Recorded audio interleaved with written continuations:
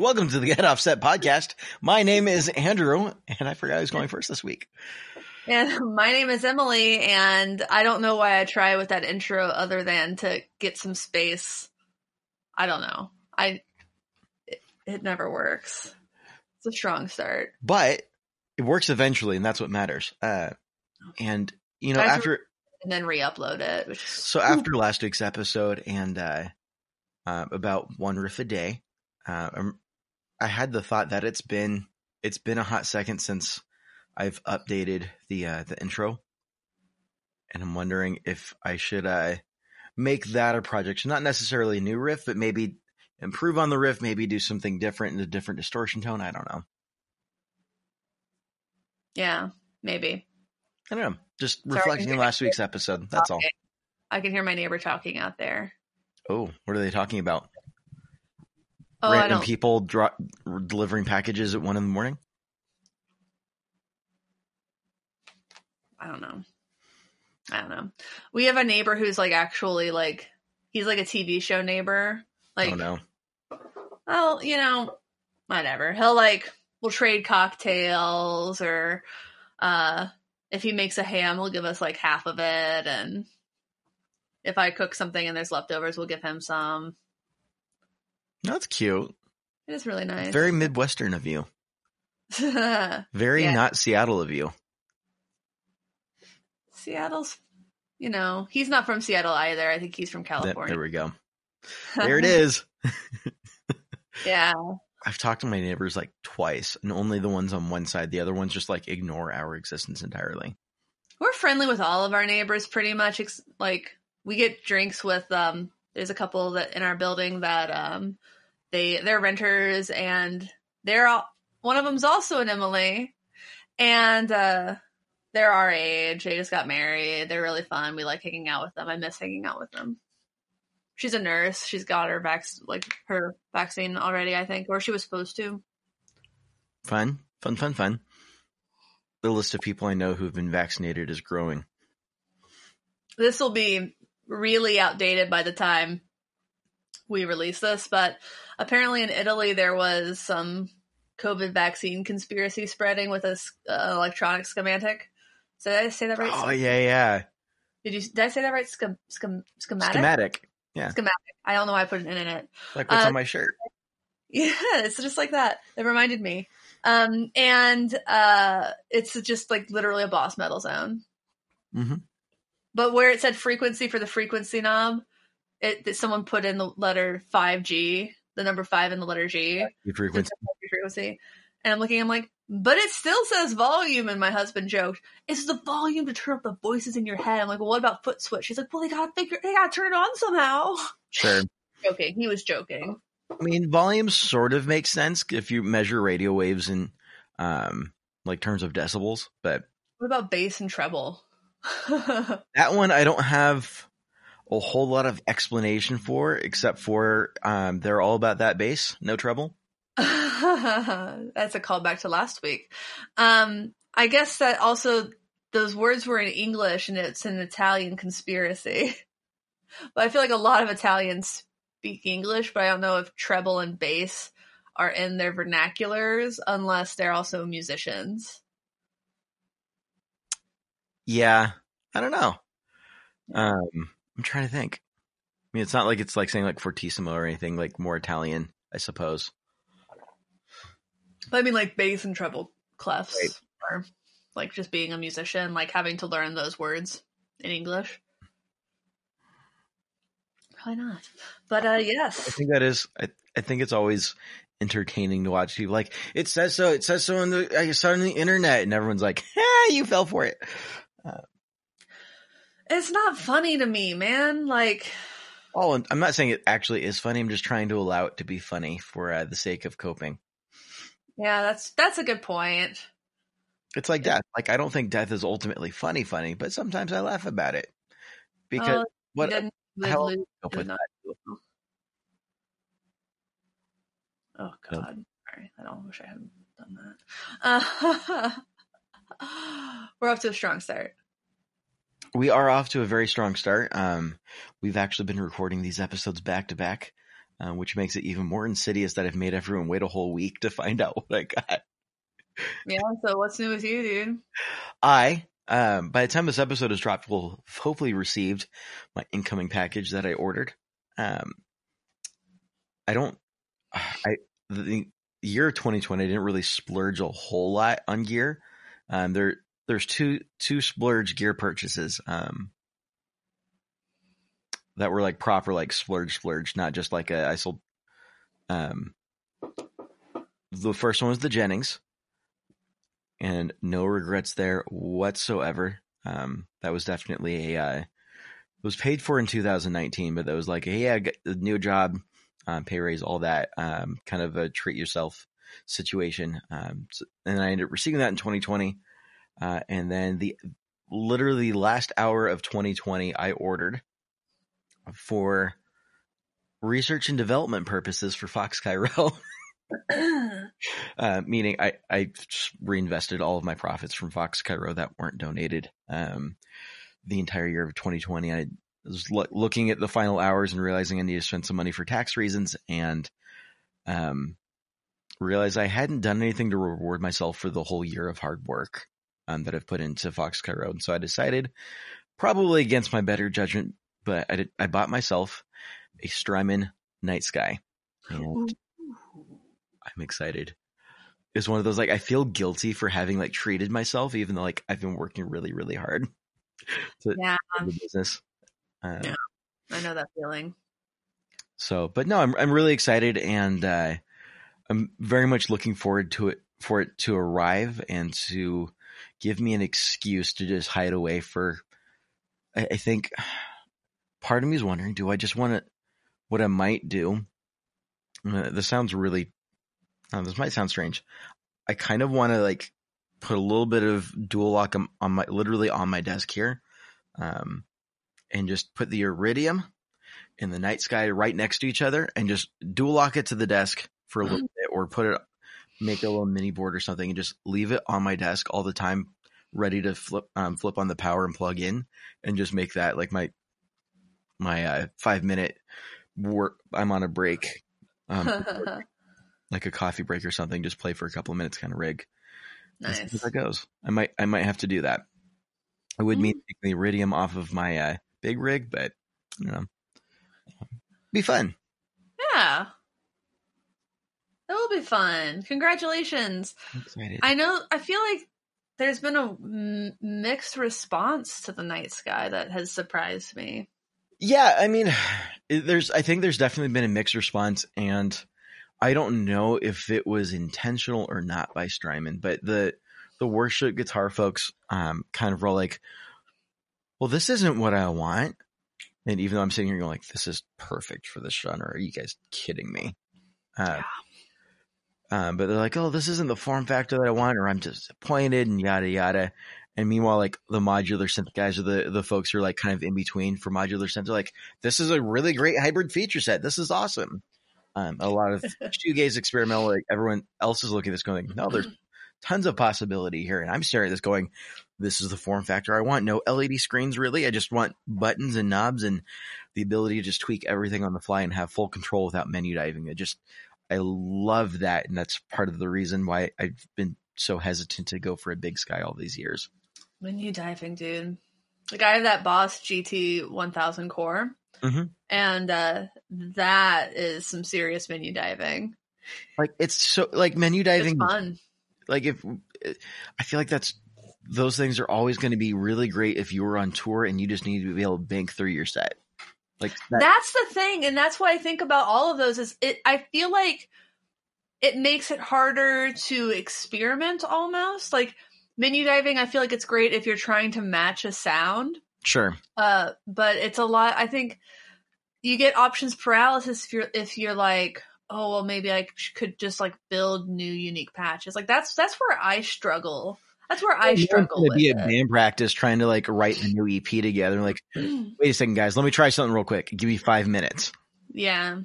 Well, instead of just like, oh, let me change the depth of this, or like the somersault, like,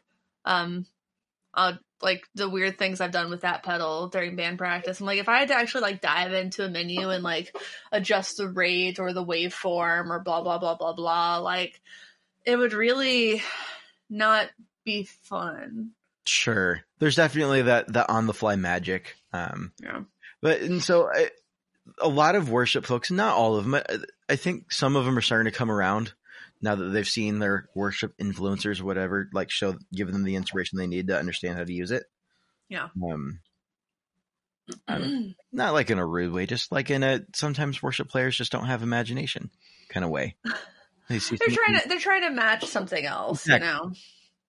Which is fine. And to that end, I think menu diving is great for worship sounds. Like get a Helix.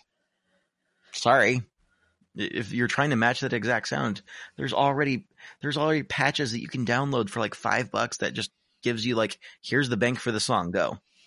Yeah. I mean, why wouldn't you do that if you're playing week to week in a worship band instead of, I mean, I get it. I obviously I haven't done that in the past when I was playing with worship. But anyways, mini rant, trying to not derail the whole conversation, but I think the Night Sky is definitely starting to come around with those folks, and the sour response is definitely taming out as everyone's realizing it's cool. It's got some cool sounds. There's some really cool things you can do with it. I think I'm going to go nuts once I start digging into the arpeggiation stuff in it. Mm-hmm. Or sequencer. That's the word I'm looking for. Yeah. I'm very excited. Cool. I'm glad. So that's more or less all I've got, except for a leaky roof. But no one wants to hear me about the bucket of water I have in my living room right now. Oh yeah, there was flood warnings as like we've been recording this podcast. Oh yeah, or there were yesterday. No, we had this issue last year, and we told the landlord like, "Hey, like it's leaking. This is getting all the wooden beams in the roof like soaked and waterlogged, and you guys own this home. I feel like if I owned this place, I'd want to take care of it." And they're like, "No, we're good. If you guys could just put some buckets out, we'd appreciate it." And I'm like staring at the ceiling, is like it's literally like not bulging, but it's definitely like all swollen up. I'm like, well, I don't own this place, and I'm not buying it now. So not that I was going to before, but I mean, roofs are expensive, but they're important, right? So, but what's new with you? Well, I put in an order at Fender.com. So, by the time this airs, I will have Billie Eilish signature ukulele. Woo. And a couple other things. I'm getting a baritone conversion neck that I'm going to put on the Offset Telecaster. And I'm really excited about that. Having a new baritone in my life will be really fun. And I got a case for a pedal board from Fender, some strap locks. Mm-hmm. I also put an order at Spruce Effects to get they were doing this dual pedal thing with Pine Box Customs for 2 dirt pedals. So it's the Gale and then one of the Pine Box Custom pedals. So I ordered that. So I actually bought some. I spent some money. That is some good money spent, but that sounds like some cool things. I forgot baritone conversion necks were a thing. Yeah. I was actually, you're saying you're putting an order with Fender, and I was like, maybe I should put an order in with Fender too. And I was looking around, and the one thing that I just kept coming back to is the Paranormal Series baritone. Oh, but they didn't make enough of those. Right. Yeah. Ryan Burke has one. I had one. I don't know if he still has it. I assume he kept it. I mean, the next best thing would be a baritone conversion. I've got a Telly sitting right behind me. That could be fun to do a baritone conversion on. I already put that order in. Slightly warped, and so the tech I took it to, they had to put a shim on it, and you can see the low E doesn't even have a spring on the saddle. Jesus. Because that's how far back they needed to roll it back to get it to intonate the 12th fret. That's not actually a Fender, is it? It's a Fender. Yeah. Ugh. So maybe something I could consider doing is ditching the neck at some. I hate that it got screwed up. I left the guitar with a buddy for a summer, and I had it tuned to drop C and had 13 on it. So it was like pretty well balanced out. And he's like, "Oh, I don't know what tuning this is. This is weird. I can't play this. Let me just tune it up to standard." And left it in standard with 13s on it without adjusting all summer. So the next one warped ever since a little bit, just enough to throw the intonation. But this is my first electric guitar, and it's just one of those like I know the neck and it just feels right every time I pick it up. But I've been having the thought for years that like, I don't know, it doesn't intonate quite right. And the tech tried what they could. And maybe at some point I just need to give up on just being like my quote unquote first guitar in the neck and just maybe replacing the neck. Yeah. I don't have my first guitar. I still have it and I play it a lot. That's why it's the closest one to me. That tends to be the one I just pick up in between phone calls for work. I usually pick up whichever one is right behind me. So right now the Herstrat? It's usually the Herstrat or the American Pro 2 Jazzmaster. So tasty guitars. I like, even after the honeymoon period, I really love this Herstrat. But I will say my mom was like, she wanted to get one or the other and she wasn't sure. And she's like, well, which is the better guitar? I'm like, the Jazzmaster, the American Professional 2 Series Jazzmaster. Like the finishes on that, like that really nice rolled edges. Yep. Oof. Yeah. I'm like, this is a very, very, very, very good guitar. This is an excellent guitar. Right. There's definitely a difference. I hate choosing, but no, I mean, that's totally fair. That's what people want to see. Yeah. So I think they're both great. They're different. They're such different. Like this is like $600 more expensive. The Jazzmaster. That sounds about right. Yeah. So I'm like, you're getting $600 more love and craftsmanship. Right. And also the Herstrat's made in Mexico.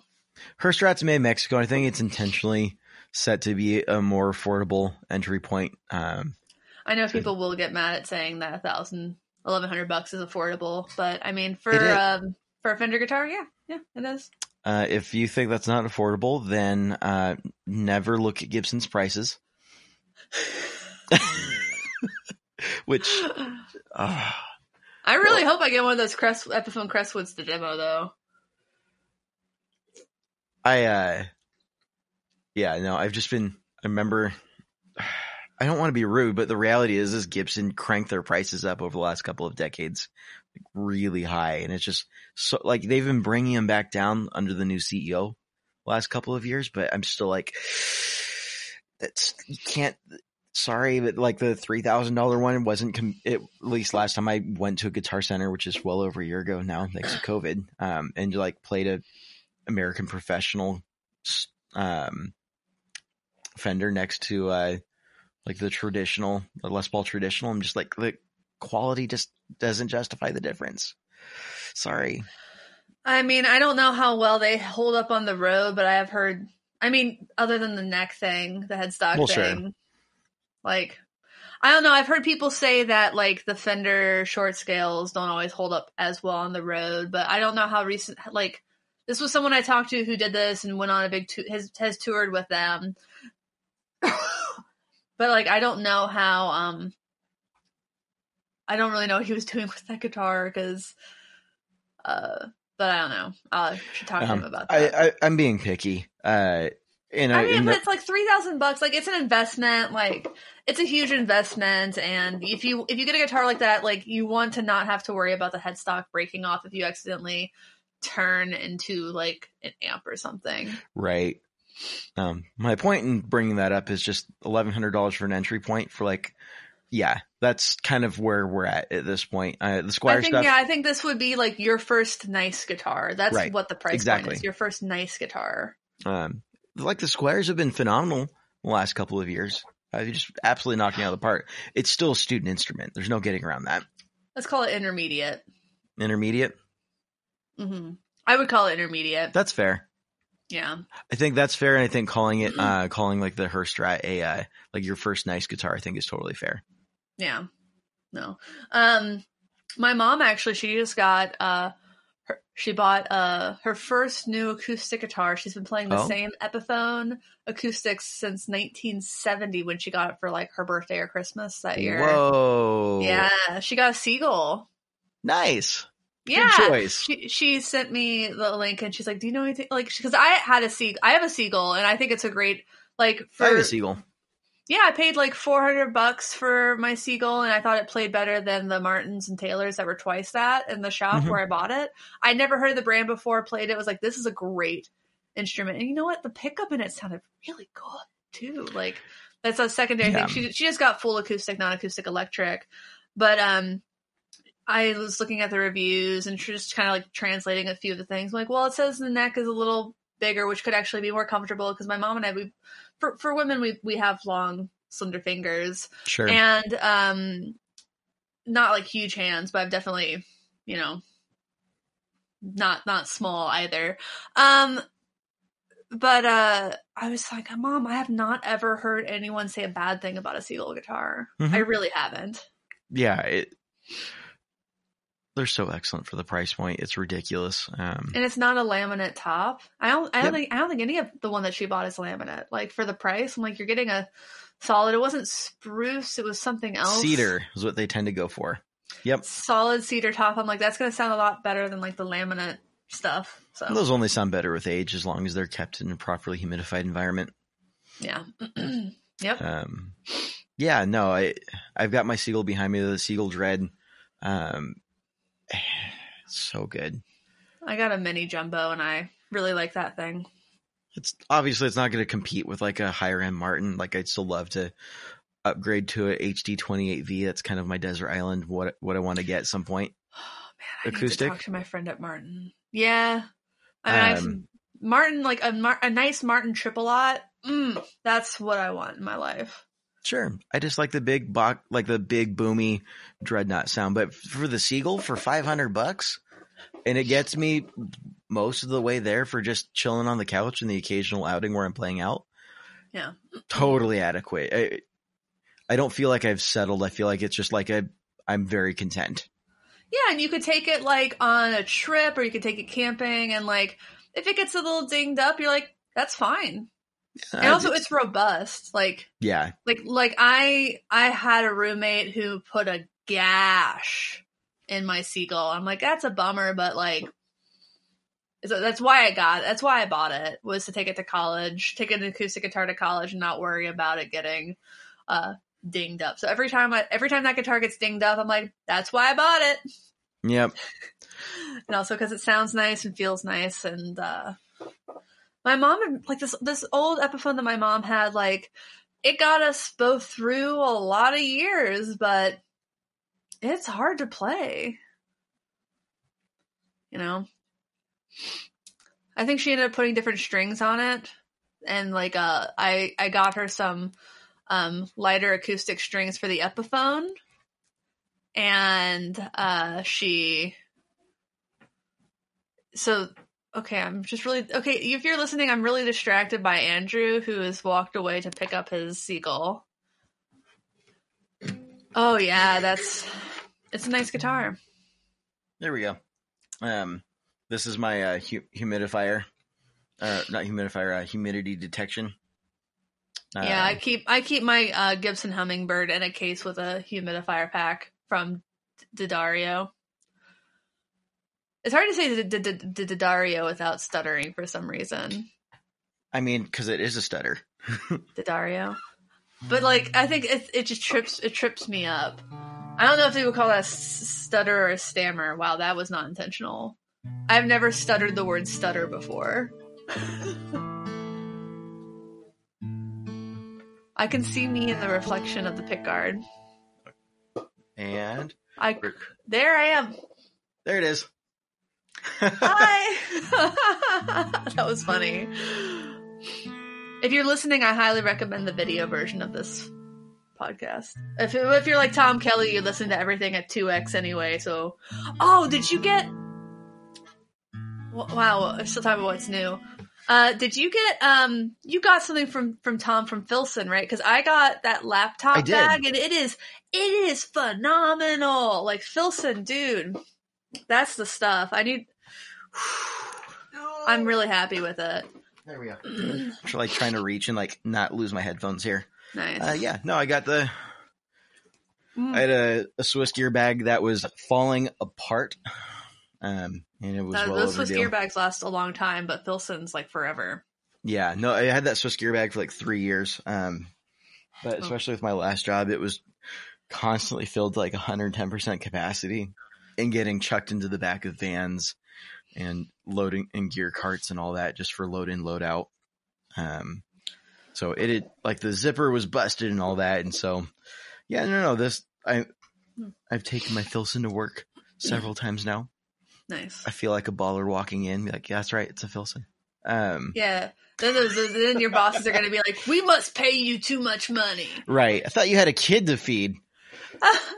Well, thankfully we have friends in good places. But the backpack I typically use is from Metaverse Electronics, and I just use it because it says "Make noise, not war." But I wore that shirt yesterday. Oh, and you can see the bag behind you. It hangs behind the acoustic. That'll end up in the shot. Yeah. Yeah. Yeah, I'm not gonna pull out the bag because it's behind the guitar rack, but like the small Squatch pedal board fits perfectly in it. That's as will as will the notes, like whatever notes I have for that gig. Nice. So, yeah, it's helpful. Alrighty, well, I think this is part of the show where we talk. Our sponsor. We thank our sponsor, and we also. Can we say if you like this show and you want to support it, there are a couple ways to support it. Yes. Patreon.com/getoffset. At the $5 a month level, you get access to our super secret Discord chat channel, which is just really I'm so happy that we're on Discord now with it. Oh, it's excellent. It's excellent for memes, for talking about video games, for talking about the inside cards. scoop. Tell you what, if you were upset that you didn't know what my new gear day was and you had to wait a whole week. Here's the thing: is I had already told the patron group, like 5 minutes after I ordered it because I was excited. And that's just that we share those things with each other. It's like a small little family in there. It's fun. You should join. Really nice. Like, there's nothing weird about it. If you're worried about like, why do I want to talk to these strangers? Like, it's just a lot of really nice people, and when there are disagreements, it's very civil. Sometimes people like have special perks and will do things like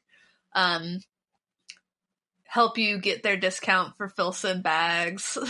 Right. Things like that. And it's really nice. It's a network. It's a really nice little network. You can also go to distrokid.com/VIP/getoffset. Save 7% on your first year of DistroKid, and we get a kickback from that.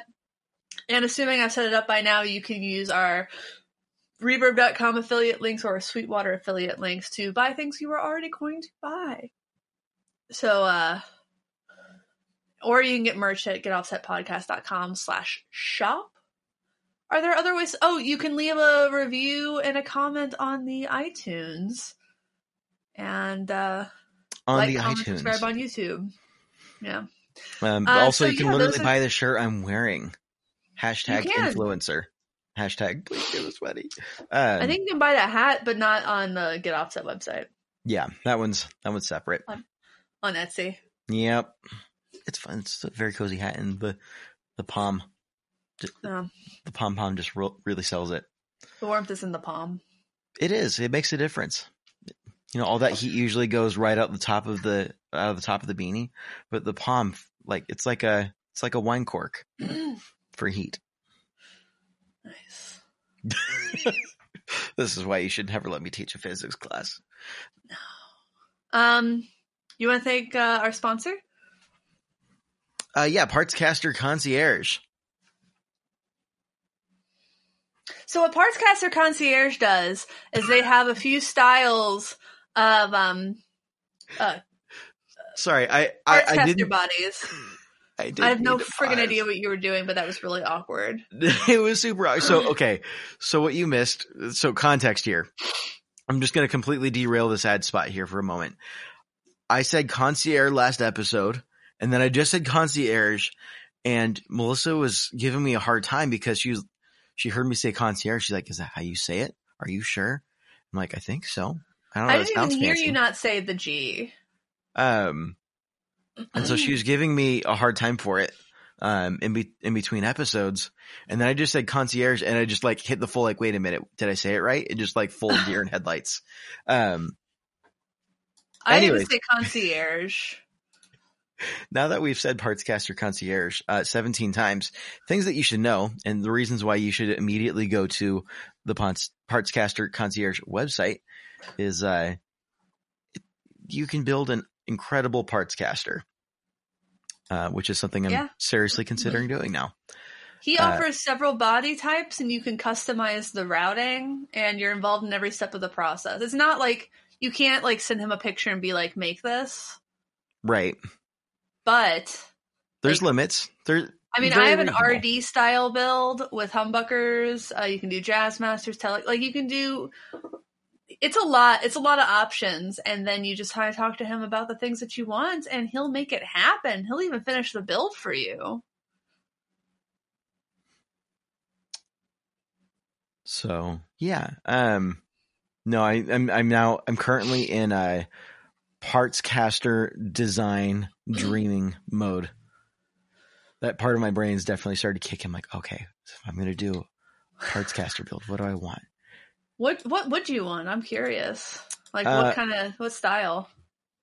The honest answer is I had that pink Chinese Strat last year or the year before that I sold. Yeah. And it was fun to have a Strat. I don't regret selling it necessarily because I wasn't specifically attached to that one. No. But I miss having a Strat sound. I like positions 2 and 4. I like the quackiness of it. And I got used to having a Strat, and just not having one it feels a little different. So I think the thought process is a Strat might be the way to go, and maybe do something a little non-traditional with it, or a little slightly non-traditional. I know there's a couple of like wiring things that are kind of fun that I've seen people do before. Oh yeah. And he's not a sponsor, but I would talk to Gun Street Wiring. Definitely want to talk to Gun Street Wiring. I haven't talked to Sean in so long. It's been like 2 months. It's so weird. I need to talk to him because the wiring in my Squire base is trash. You talk to Sean. Yep. Again, just like the pots are kind of shot, and he's just a friend. Yeah. Anyways, there's definitely people to talk to, and I'm thinking already like Curtis from Lambertones for Pickups, and thinking through all that. Triple shot, and debating if I would want to do a grinder in the bridge. But so the thing is, so if you're going to do like a HSS style, the one downside to HSS is on position 4, where you've got the bridge in the middle pickup, doesn't get that same quack unless there's a way you do a coil split. Right. And Sean could do that. Actually, right. Curtis could do that. He sells loaded pick guards now, doesn't he? Yeah, he does sell loaded pick guards. But so one of the things that I learned from Curtis, he had showed me, was a neat trick as a way to wire it, where it automatically splits the humbucker when you go to position 4. So you don't have to like pull a switch or anything. So if you want that quacky, like immediately, like it'll automatically, so you're only getting the humbucker in the bridge position. That makes sense. And I just thought that's a really sly way to do it. So you don't have like extra buttons. That's really smart. Yeah. Because I don't think anybody wants to blend the humbucker with the middle pickup. No, I mean, it is a sound. It's just not necessarily the sound that everyone's after. Yeah. And if it is the sound you're after, then cool. I know HSS has been around for a while, and people have got some great sounds out of it. I really like the double single coil. It's been around for a while. Yeah, it's like 1960 something. Just a while. Just a hot second. This episode is unofficially sponsored by Lawless Brewery in Los Angeles, California. That's my friend's brewery. Nice. Yeah, that's it. That's all I wanted to say. Yeah. Big ups to my buddy TK at Lawless. If you're in LA or Anaheim, I think it's like an Anaheim or something like that. Very cool. No. Cool. North LA. What's North LA? Is that Anaheim? No. Orange County is down the coast from LA. Then I don't know. It's by the lot. I don't know, dude. Now I have to know. Burbank? Am I thinking about Burbank? Burbank is north of there, yeah. Yep, I'm thinking about Burbank. That's all I got to say about that. It just says Los Angeles on the website. Yeah, well. What were we talking about? We just finished up our ad spots where we, for the ad spot for Partscaster Concierge and Concierge. I don't know. Just you tell me how in the comments how you think that should be pronounced. But it kick-started a spree of what are the things that I could do with that, and who are the people I want involved, and all the fun things that could go into a Partscaster of wanting to get all of your friends involved in it. Yeah, very exciting. My brain's now firing on all cylinders. Is it? Not. Shake Shack. Sorry, I just got an email from Shake Shack. All right. Ooh. All right. I've gotten in way too many burger-related arguments online lately. It's embarrassing. Well, you finally had Shake Shack, didn't you? I did, and it was a good burger. Yeah, I told you it was good. Yeah, I mean, I think the bun was boring, and the toppings were just pretty standard, but the meat itself actually had like a really quality beefy flavor to it, and I think that's what sold me on it. I think their fries are very good too. The crinkle cut didn't have the fries, but it was also was ordered and then delivered via my kind mother who got it for me at home. So it's not like I didn't bother ordering fries because there's no way they're going to still be fresh and do it justice by the time they arrived. I think they're still pretty good. I like they have the hot chicken style fries, so just like spicy fries. I like spicy, and they're spicy. There's especially spicy for Seattle, which is famous for not having spice in your food unless it's Thai or Indian or Ethiopian. Right. Seattleites seem very opposed to spicy food unless it's like, I don't want to say ethnic food, unless it's basically Thai, Indian, or Ethiopian. Like those, because it's like those. Because even like the Mexican restaurants you go to, sometimes they like cater to the people in Seattle who don't like spicy food. Right. Oh, where is it? Here we go. I made a meme the other day exactly on this topic. I don't know if you're able to read that. It's the butterfly thing, and it's white people. Yep. Is the person, flavor is the butterfly, and then it says, "Is this ethnic food?" That's pretty good. I had way too many. I had conversations with someone who's just being picky, and I was like, you know what? That I'm going to make this meme just to point out that just because something has flavor does not mean it has to be like foreign and something you're concerned about. Oh my god, dude! Like I asked Rick to like prep some spaghetti squash last weekend. He didn't put salt or pepper on it before he put it in the oven, and I was like, "Oh my god, it's too much didn't flavor." Even salt or pepper, like the bare minimum. He did put olive oil on it, so it didn't cook correctly. But oh my god, I was like, "Wow, all right. Well, I guess I'm just gonna have to try extra hard to make this flavorful." No, 2021. It's time to make things spicy. Keep it spicy. Also, like I will say, I love spicy food, but adding spice, like heat, also is not flavor. It has to also taste good, which is why I love Prince's Hot Chicken Shack. I had a late night craving last night. You did? And by late night, I mean like I started like craving it around 7 after I'd already like eaten dinner, kind of thing. For fettuccine Alfredo. We had that for dinner last night. Well, I went to the store after the kiddo was put to sleep and got fettuccine noodles and a jar of roasted garlic Alfredo sauce. Nice. And we had the last of some leftover holiday turkey in the fridge that I just chopped up and threw in. And Something that I typically do with jarred Alfredo sauce is I add some form of heat, whether it be sriracha or... You need to. I had to add chili flakes to what we made because it has to. That's what I did. Pizza pepper flakes. A pizza pepper flake. I need to get more red pepper flakes. Yeah, I go through it like freaking candy, dude. Yeah, that and jarred jalapenos I'll eat like candy. I go in phases with the jarred jalapenos. With the pepper flakes, I always get the Costco size one. But yeah, you just throw a couple tablespoons into the sauce as it's warming up. We got our fettuccine Alfredo. Oh, you got the take and bake? Yeah. Oh, that's so good. That one's really, really good. No, the jarred stuff is just like usually just kind of okay. I feel like sometimes it has a weird consistency, but sometimes sure. not. I mean, it's jarred pasta sauce. I mean, it's not like the bar is really high. Like if I'm at a restaurant, that's a very, like, you can taste the Parmesan and sauce. It's a very different bar of like, this is fettuccine Alfredo. Do you know why it's called fettuccine Alfredo? Because fettuccine is the noodle and Alfredo is the sauce. Alfredo was the chef and he made it for his wife who got, quote, very sad after she had a baby, aka postpartum depression. He made it to try to cure her postpartum depression. That I mean, to be fair, pasta cures a lot of depression. It's a cute story. Should we talk about the topic though? Because probably. Yes, this was your topic. So, all right. So topic idea. So I had a conversation with a friend earlier this week. So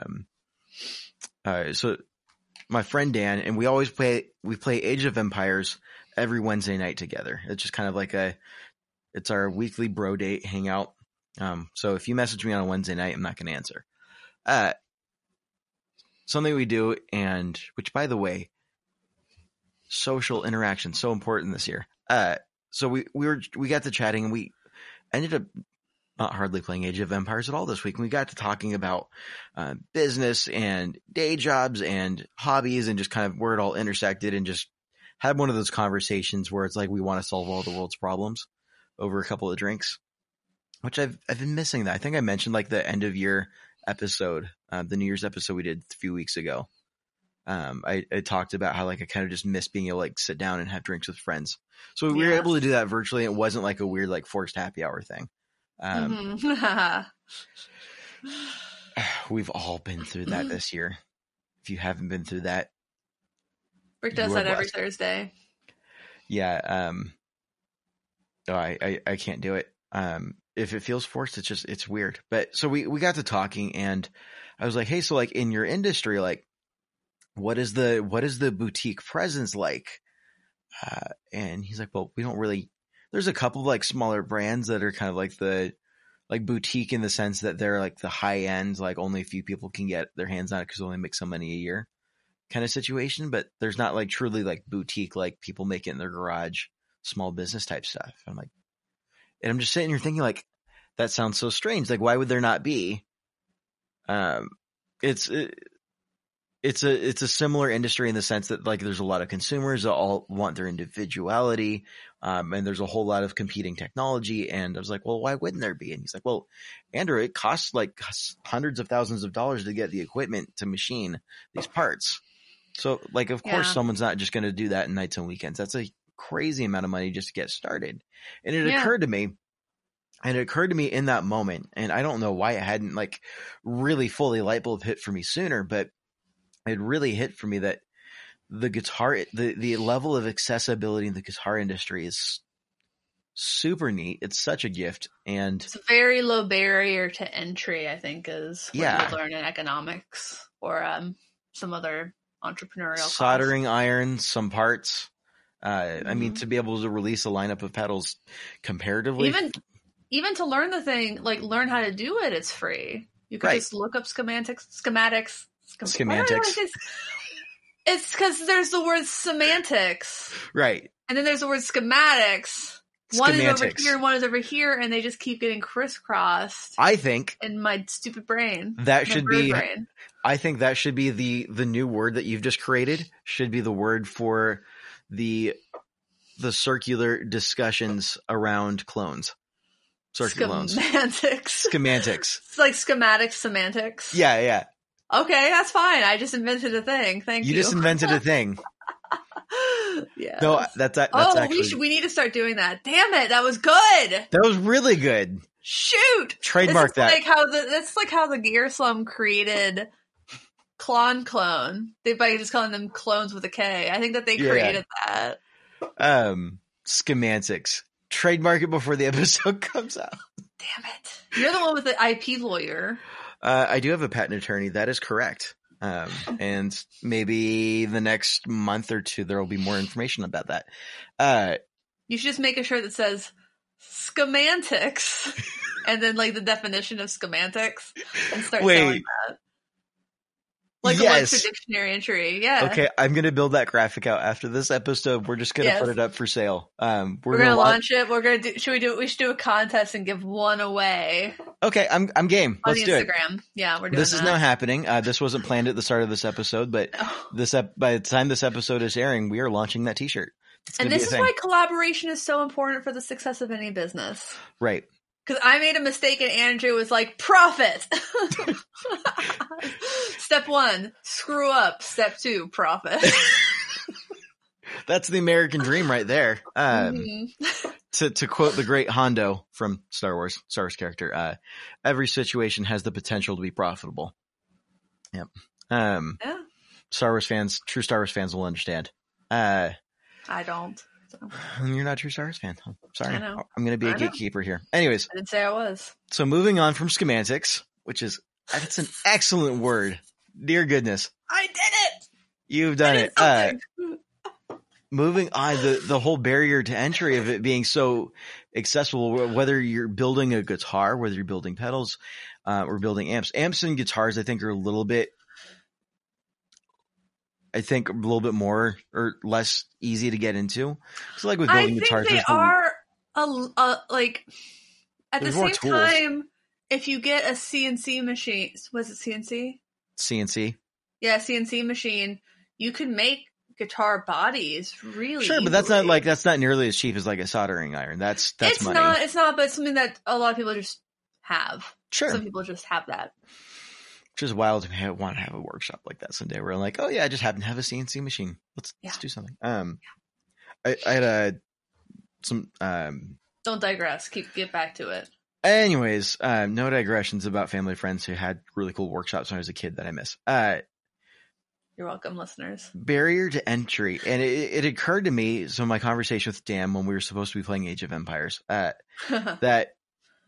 it's truly like, I'm going to sound so Christian here. It's a total blessing to have that low barrier to entry for the industry and the ability for everyone to kind of involve. And I think with that's allowed so much diversity and creativity to really blossom in this industry. And I think that's really, really neat. And I think that's something I don't know if taken for granted is the right word, but I think it was neat for me to identify that as part of what drives the plethora of businesses that we've got in this little boutique world of this industry. Mm-hmm. I think that's really neat. Yeah, because you can start your whole business just by modifying a blues driver. Yeah, like Robert Keeley did. Yep. You can start your whole business just doing taking out some diodes and putting new ones back in, and you can buy kits and kind of figure out what you're doing, and you can learn to solder in an afternoon. Sure. I think I learned to solder a few years ago, while I was watching the Macy's Thanksgiving Day Parade. It's really not hard, and I think everyone should figure it out. I learned how to solder in 7th grade during my robotics class. I think Rick learned in school, but I was a girl, so they didn't teach you that kind of stuff. Right. We'll just send you over to the drama department. So my mother's grandfather did teach her how to weld. That's sick. I also learned how to weld in high school. I wasn't supposed to. Well, soldering is basically small welding. Right. It really is. No, yeah, learning to weld seemed like a natural step up. I wasn't even taking the metal shop course. I was taking the drafting class my freshman year, and I just I finished up my project. There's teachers here you go, you got 2 weeks to do this project. I'm like, I'm already done. What do you want me to do next? And he's like, after the first couple of the first month of that happening, over and over, he's like, you know what? During this hour, the metal shop is the senior project hour. So there's a couple of seniors high school seniors in the next room currently working on their projects. Just go over there and see what you can learn. And I remember like the first day I went over, the guy was chewing tobacco, spitting into it in a Coke can, and he handed me an acetylene torch and just like, here you go, this will be fun. I had no idea what I was holding. So you'd have me put on the helmet, sparked it, and said, cut this thing in half. I did. It was exciting. And I was really confused why there was lava on the ground.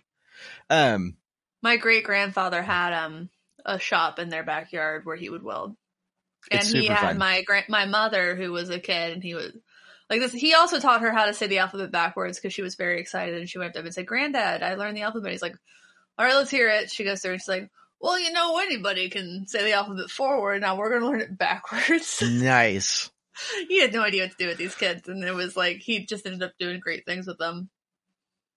But yeah, I mean, all that to say, like, it's very doable to get into this, and I'm not saying it's easy to like engineer new pedals that are excellent. I'm not saying that necessarily, but it's definitely more accessible to breadboard a new circuit than it is to like weld a new bicycle frame. Mm-hmm.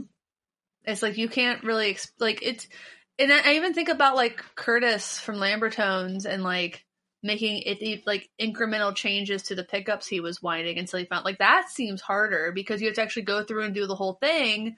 You have to wind the pickup, you have to set the computer, and then you have to wax it, and there's like just so much more waiting. Meanwhile, you can build a breadboard and like experiment with it relatively on the fly. And I think that's such a big thing, is being able to do things on the fly, being able to experiment without a huge initial monetary investment. It's really unique for any kind of industry. I really struggle to think of a lot of other ones where to completely create something new, like even if you're trying to learn how to sew and you make something from a kit, a pattern that you have, if you want to experiment with that, you got to take the original apart and put it back together. And that takes time. Meanwhile, if you're like breadboarding something, you just like take one resistor out, put a new resistor in. And there aren't a lot of other industries where you can even experiment with such, ease without than destroying something. I know Andrew's smiling because he knows how funny it was that I just had to keep talking while he stepped away from the computer. I am so sorry. I just looked over and my kiddo was hanging off the counter about to fall. Well, yeah, that seems They climbed up onto the counter, but couldn't reach the stool anymore. And it was like, they're like, oh no, I'm stuck. I can't reach.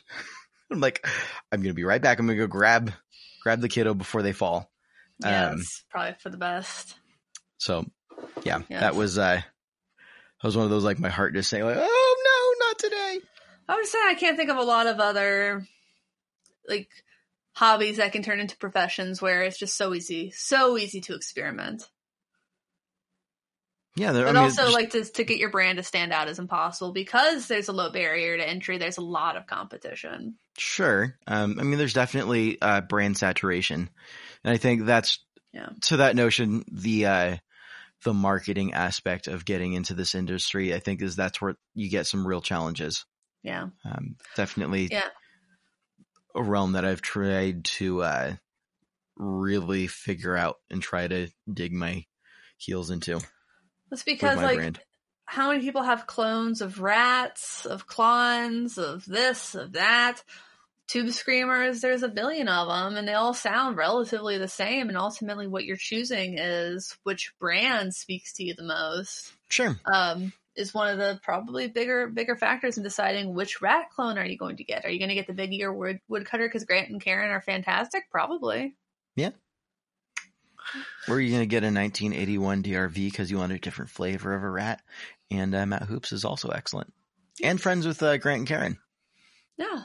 See, they're all friends. They're all friendly. They're all trading trade secrets. They're all collaborating on things and sharing bubble mailers. Yes, this is true. Yep. So I don't know if I have like a mind blowing like this is what this means. It really threw me. yeah, it completely threw me for a loop when I was having that conversation, realizing that like that's not the way it is in other industries. Yeah. I don't know, like I probably should have realized that sooner, but I don't know. I mean, it all comes from music, and music is very collaborative by its nature. Yes, there are people like Prince who could go in and do anything that they wanted, but even Prince collaborated and co-wrote with people, you know? So most music doesn't happen in a vacuum. Right. In general. And most music that does is terrible. Oh, don't say that about... I mean, are you really going to say that when you think about like Prince and the Foo Fighters? I'm just saying, like, those are some very talented people. Yes. The EP I've been working on for 5 years, that I've been working on all by myself, is terrible. There's a difference. Okay. Sorry. I'm over here making incendiary statements carelessly, just throwing them out like yourself. Yeah. Grenades. Go for it. I am genuinely thankful for that being what it is for this industry, and for the diversity that has. I do think the impact for diversity and kind of leveling the playing field a little bit for with the barrier to entry, not making it necessarily you have to have a ton of cash to get in. Yeah. Because then it's very much becomes a game of privilege to be able to own a business. Yeah, it really does. And that's why so many people who are millionaires and billionaires already started out rich. Small loan of $1 million? Just a kind of small loan of a couple mil, or, you know. Right, just to get started. Places of privilege and whatnots. Lots of bootstraps people. A lot of people, though, also who started with money or influence. Did you know that the band LMFAO was an uncle-nephew duo? I did not know that. And they're related to Berry Gordy of Motown fame. Like, they're direct descendants of Berry Gordy. Yeah. There's things like that everywhere.